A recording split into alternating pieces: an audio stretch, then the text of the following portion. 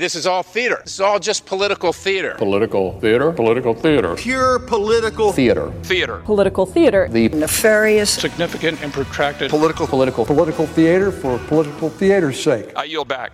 From Washington, this is Political Theater, Roll Call's review of the spectacle of politics on Capitol Hill and across the country. I'm Jason Dick.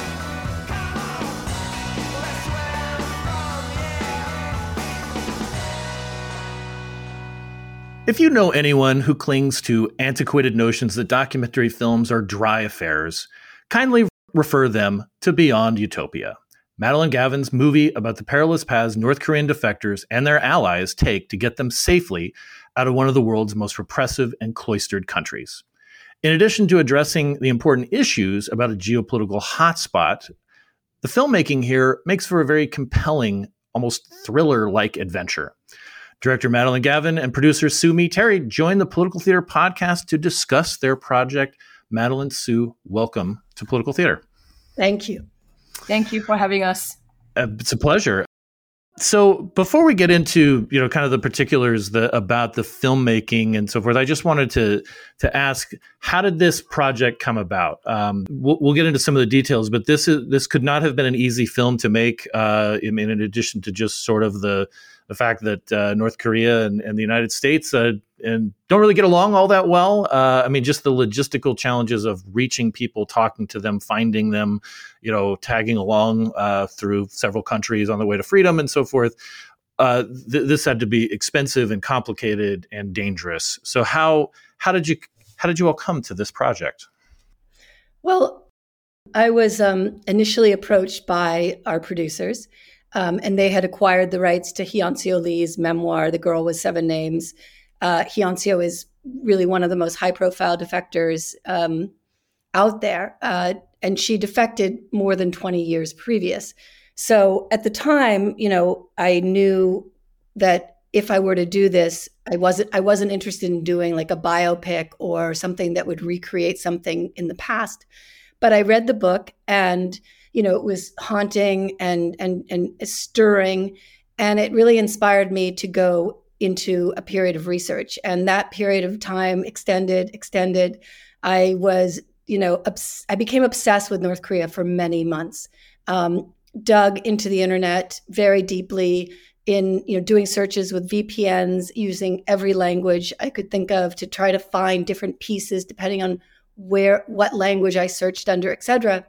And I discovered, two things. One, I discovered this incredible hidden camera footage that these very brave and determined North Koreans had been shooting, out of the sleeves of their coats, et cetera, risking their lives really to shoot the reality of their country and to get that truth out to the rest of the world.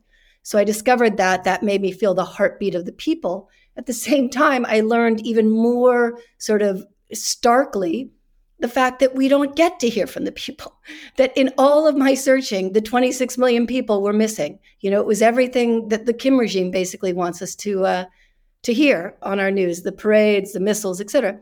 So the gulf between feeling the heartbeat of the people and seeing the absence of the people made me at a certain point say, I have to make this movie. And it goes on from there, but essentially I started working with Hyuncio, but knowing, and she and I brainstorming, that I wanted something present tense. And on my second or third trip to Seoul, I read about Pastor Kim and sought him out, and that just took the film to totally another place, and exactly where I had really wanted it or dreamed of it going, but never imagined possible. Right. And Pastor Kim, just for those folks who haven't seen the film, he's the one of the people who is a, guides and people contact him to get their, to sort of, I don't even know, like shepherd is a sort of a strange term for this, but, to get people out and to get them, once they even get out of North Korea, that's just the beginning of of their journeys, because they can't really go through the demilitarized zone because of the, bajillion landmines and military, obstacles. So they have to go through China, and then that entails usually going, then through Vietnam and Laos. I mean, it's a perilous journey through surveillance states, Yep. And Sue, I'm, you said right before we went on that you had just gotten back from Korea, and one of the things that strikes me about this in the film is that you hear anecdotally just the how different North Korea and South Korea are, and it's hard. I think it's hard for people to imagine in the United States because we're so connected and South Korea in particular is one of the most technologically advanced societies we have, and then in North Korea there is literally no cell phone service, no internet service, nothing that people have any way of contacting the outside world. They have to go close to China or South Korea to even get these faint signals to use burner phones to contact people. Talk a little bit about the challenge of just, like arranging contact with people in North Korea. Well, you're right. I mean, South Korea, one of the wealthiest countries in the world, 10th largest economy in the world. North Korea is 198th ranked economy in the world. South Korea, with all its soft power, right? Parasite, BTS, Squid Game, K-pop, and all of this. North Korea, people don't have access to internet. I think it's really hard for people to understand that. But there are ways to reach North Koreans, but of course, we have to use lots of brokers. It's very costly. And the brokers have to get their phone in and North Koreans have to go to the border areas and picking up the Chinese signal. And then they can have this very brief conversation after paying a lot of money, because anything more than a very brief conversation, they will get caught. But it's a black hole. It's one of the most isolated country in the world. So here is two Koreas, used to be same country, same people, same language, thousands of years, and just by different fate, here's North Korea and here's South Korea. And Madeline, you said that when you started doing the groundwork for doing the film, you didn't want it to be this sort of like here's the history and I'm going to spend 4 hours talking about it, which you obviously could. There's a lot there, but there's a skill with which you pull off giving the audience just enough to know about like the history, particularly the last 100 years or so of the Korean Peninsula. But this is really about the journey of several of these families, and particularly one family of 5 who wades across the Yalu River into China. There's an 80-year-old grandmother with them, 2 parents and 2 small children. And then Pastor Kim gets the call and it's on. And so much of this footage, I don't know how you got it or what kind of danger, but talk a little bit about this, because you have a disclaimer at the beginning of your film that says, no recreations here, which is almost beyond belief because of how raw some of the footage is and how dangerous it must have been to get it. Yeah, I put that disclaimer at the top of the film because when I was first getting footage out of China of the Rowe family, a friend of mine named Mary said to me, "Oh my God, those recreations are incredible." And I realized that everyone's going to assume they're recreations. It was so mind-blowing what we were getting. And so I had to put that disclaimer. But back to how we got this, I mean, this goes back to Pastor Kim. When he and I got to know each other, which took many months, he's been approached by many filmmakers in the past, networks, hasn't had the greatest experience. So it was many, many months of he and I gaining each other's trust. And at a certain point, we realized that we were really interested in making the same sort of film, which was, if we're going to do this, let's do it all the way, in a safe way that doesn't put the family more at risk, let's say, than they already were, because obviously they're at risk just by nature of attempting to defect, but not to put them at risk in any other way. And yet let's document it. How do we do that? And it's really, I cannot give enough credit to Pastor Kim. We could not have done any of this without him. His network, as Sue said, they keep cameras hidden along the more than 800-mile river border between North Korea and China. And those cameras are used to be smuggled into North Korea by North Koreans, who, again, are getting the truth of their country out. But they're also used by the Underground Railroad, never to the extent that we did, but they're used to document some of this so that they can get information of fellow North Koreans attempting to escape into North Korea to, crack open the outside world for North Koreans. So it was, we shot on the border of North Korea and China, a place that nobody can go and nobody shoots and nobody wants to go. And we did that because it was the Underground Railroad, that was able to do that. In terms of where we took all of our cues, not only from Pastor Kim, but from policy people, including Sue, people inside, South Korea and the United States in policy and activism, to make sure, again, that we were not, drawing any extra attention to anything that we were doing. But we were allowed to be in Vietnam and Laos. We were allowed to be on the border of Laos and Thailand. And of course, we were in South Korea. So it was a hodgepodge where some of it we were shooting, some of it farmers were shooting, brokers were shooting, family members were shooting. And it was really, without Pastor Kim, we couldn't have done any of it.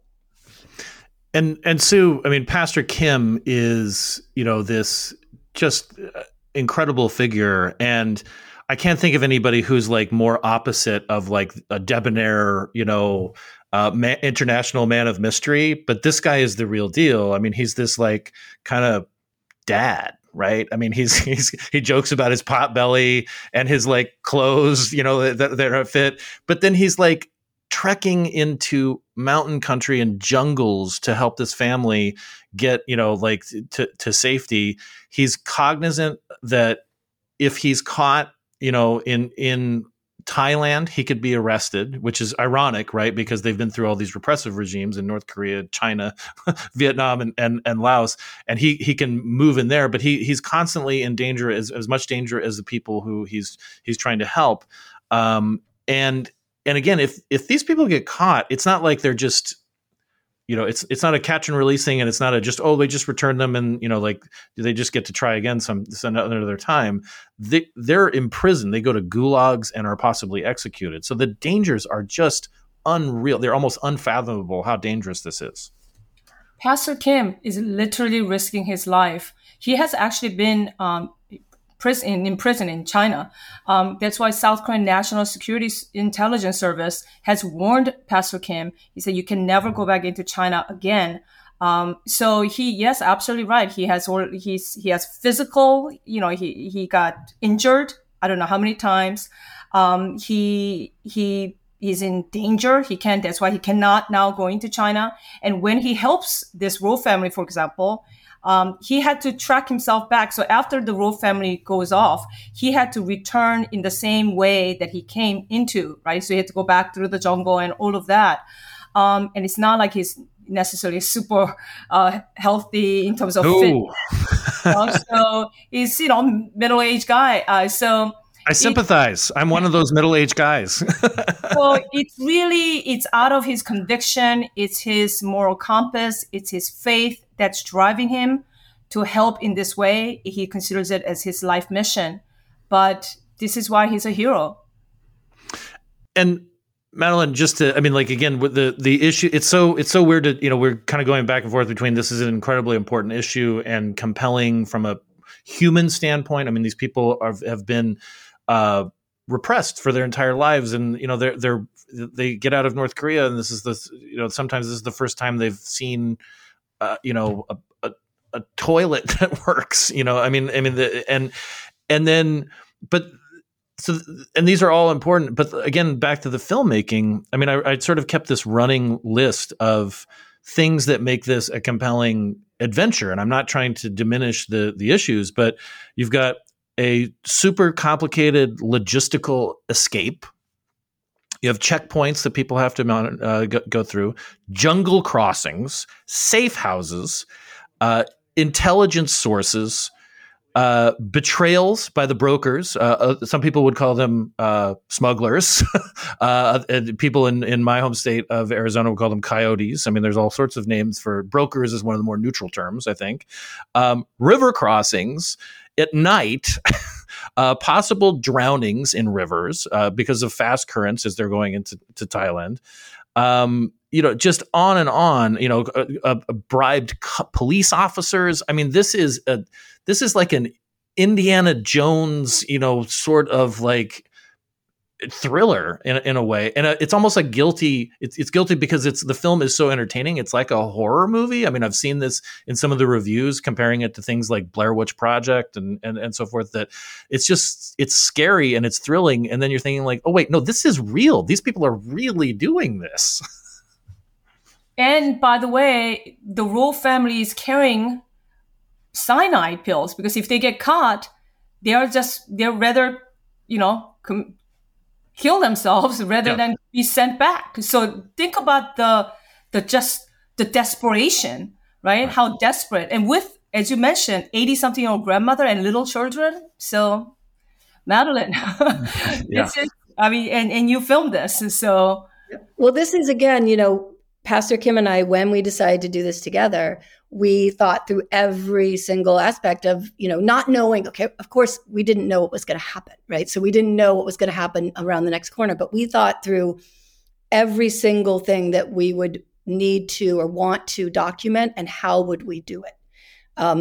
And so, and then in the putting it together in the editing, I wanted it to be experiential, because if we're going to do this, right, I wanted people to really feel what it was like for these North Koreans, because we have ignored them for 70 plus years. So outrageous. So if we're going to do this, let's really do it. Let's put people in their shoes. Let's get people to really feel what's going on. And that meant, like you said before, on the one hand, it's verite, it's in the present. On the other hand, I felt like there were little things that I needed to establish about the history of North Korea, the genesis of the country, about little peculiarities about North Korea, because, this isn't just an anonymous group of 5 attempting to escape from an anonymous country. This is a very specific country. And so I wanted to make sure that, as we follow the Rowe family, we also learn about the Rowe family by learning about their country, by learning about what life was like for them in their country, by learning about what the reasons are that they had to do this, that they risked this, that they, as Sue said, even took cyanide pills with them in case they were caught. They knew that either they make it or they're dead, one way or the other, either by the North Korean regime or by killing themselves. And so, and trying to remind audiences, because we can, watching a movie, we can go numb, just sort of, they're in the mountains. Yeah. Like trying to remind people of what it was really like, because that is what it was like when we were filming it. It was a life or death situation. And so that was one of my main goals, and Pastor Kim's, is just trying to remember all the time, like you said, this is crazy, but wait, this is also real. Over and over again. And I think for the film, our team, it's high risk film, right? Because at the end of the day, there could be no movie. There's no film. Right. At any point, they could be captured. So we were going through this tension with them as they were getting, the film was being made, because we didn't know they were going to make it until they make it, right? So not only that, yes, that's absolutely right what Sue said, but not only that, I had a mandate, which one of my producers, Sue knows, she went crazy, which was, we cannot ask a family of 5 for proper consent when they have fled North Korea across a river into the mountains of China. They don't even have a concept of what a film is, and you're going to ask them for consent? Impossible. The network, the Underground Railroad does keep those cameras, as we said, and they do film parts of their escapes or attempted escapes to get that information back into North Korea. And we had temporary consent from a family member of the Rowe family, the one he's in the film, Huk Chang, and is already in South Korea, to film, right? But we had the mandate that if the Rowe family didn't want any of this shown, we would never be able to show it. So one of my producers was like, wait, what? We're going to film this movie and we may not get... And my point to her was, yes, either we, the only way we have a chance of making this movie is to take the risk that we may not have a movie. And, not only, yes, people could be caught, we could be caught as well, or people could deny consent. But we have no chance of making a movie if we don't go in accepting those risks. And with Soyeon, the second story, a mother living in South Korea who was trying to rescue her son, with her... This is the not so happy ending of the movie. Right. I was shooting with Soyeon up until 2 weeks before we premiered the film at Sundance. So, because we were still trying to get information about her son out. And I wanted to make sure, Soyeon was watching cuts along the way, but I wanted to make sure that she had the right to give consent up until the last minute of where her story with her son was. And so literally, 2 weeks before Sundance, I had alternate cuts of the film that I was also putting together in case Soyeon suddenly decided she didn't want to be in the film. So it was, but that was the only way to Right. do this. With a fictional film, you know where this is heading. You know that the family makes it out. You know that somebody's going to, unless it's some weird 1970s depressing movie or something like that. But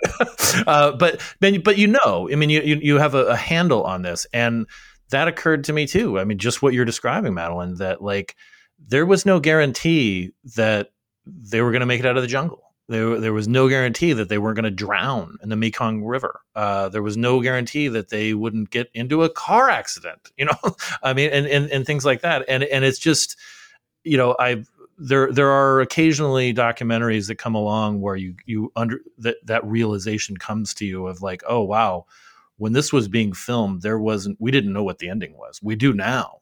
We know that, that COVID ended, for instance, but like, that I've seen documentaries now where they were filming in New York in April and May of 2020. And it was like, there was no guarantee that that the filmmakers would make it out even, much less the subjects.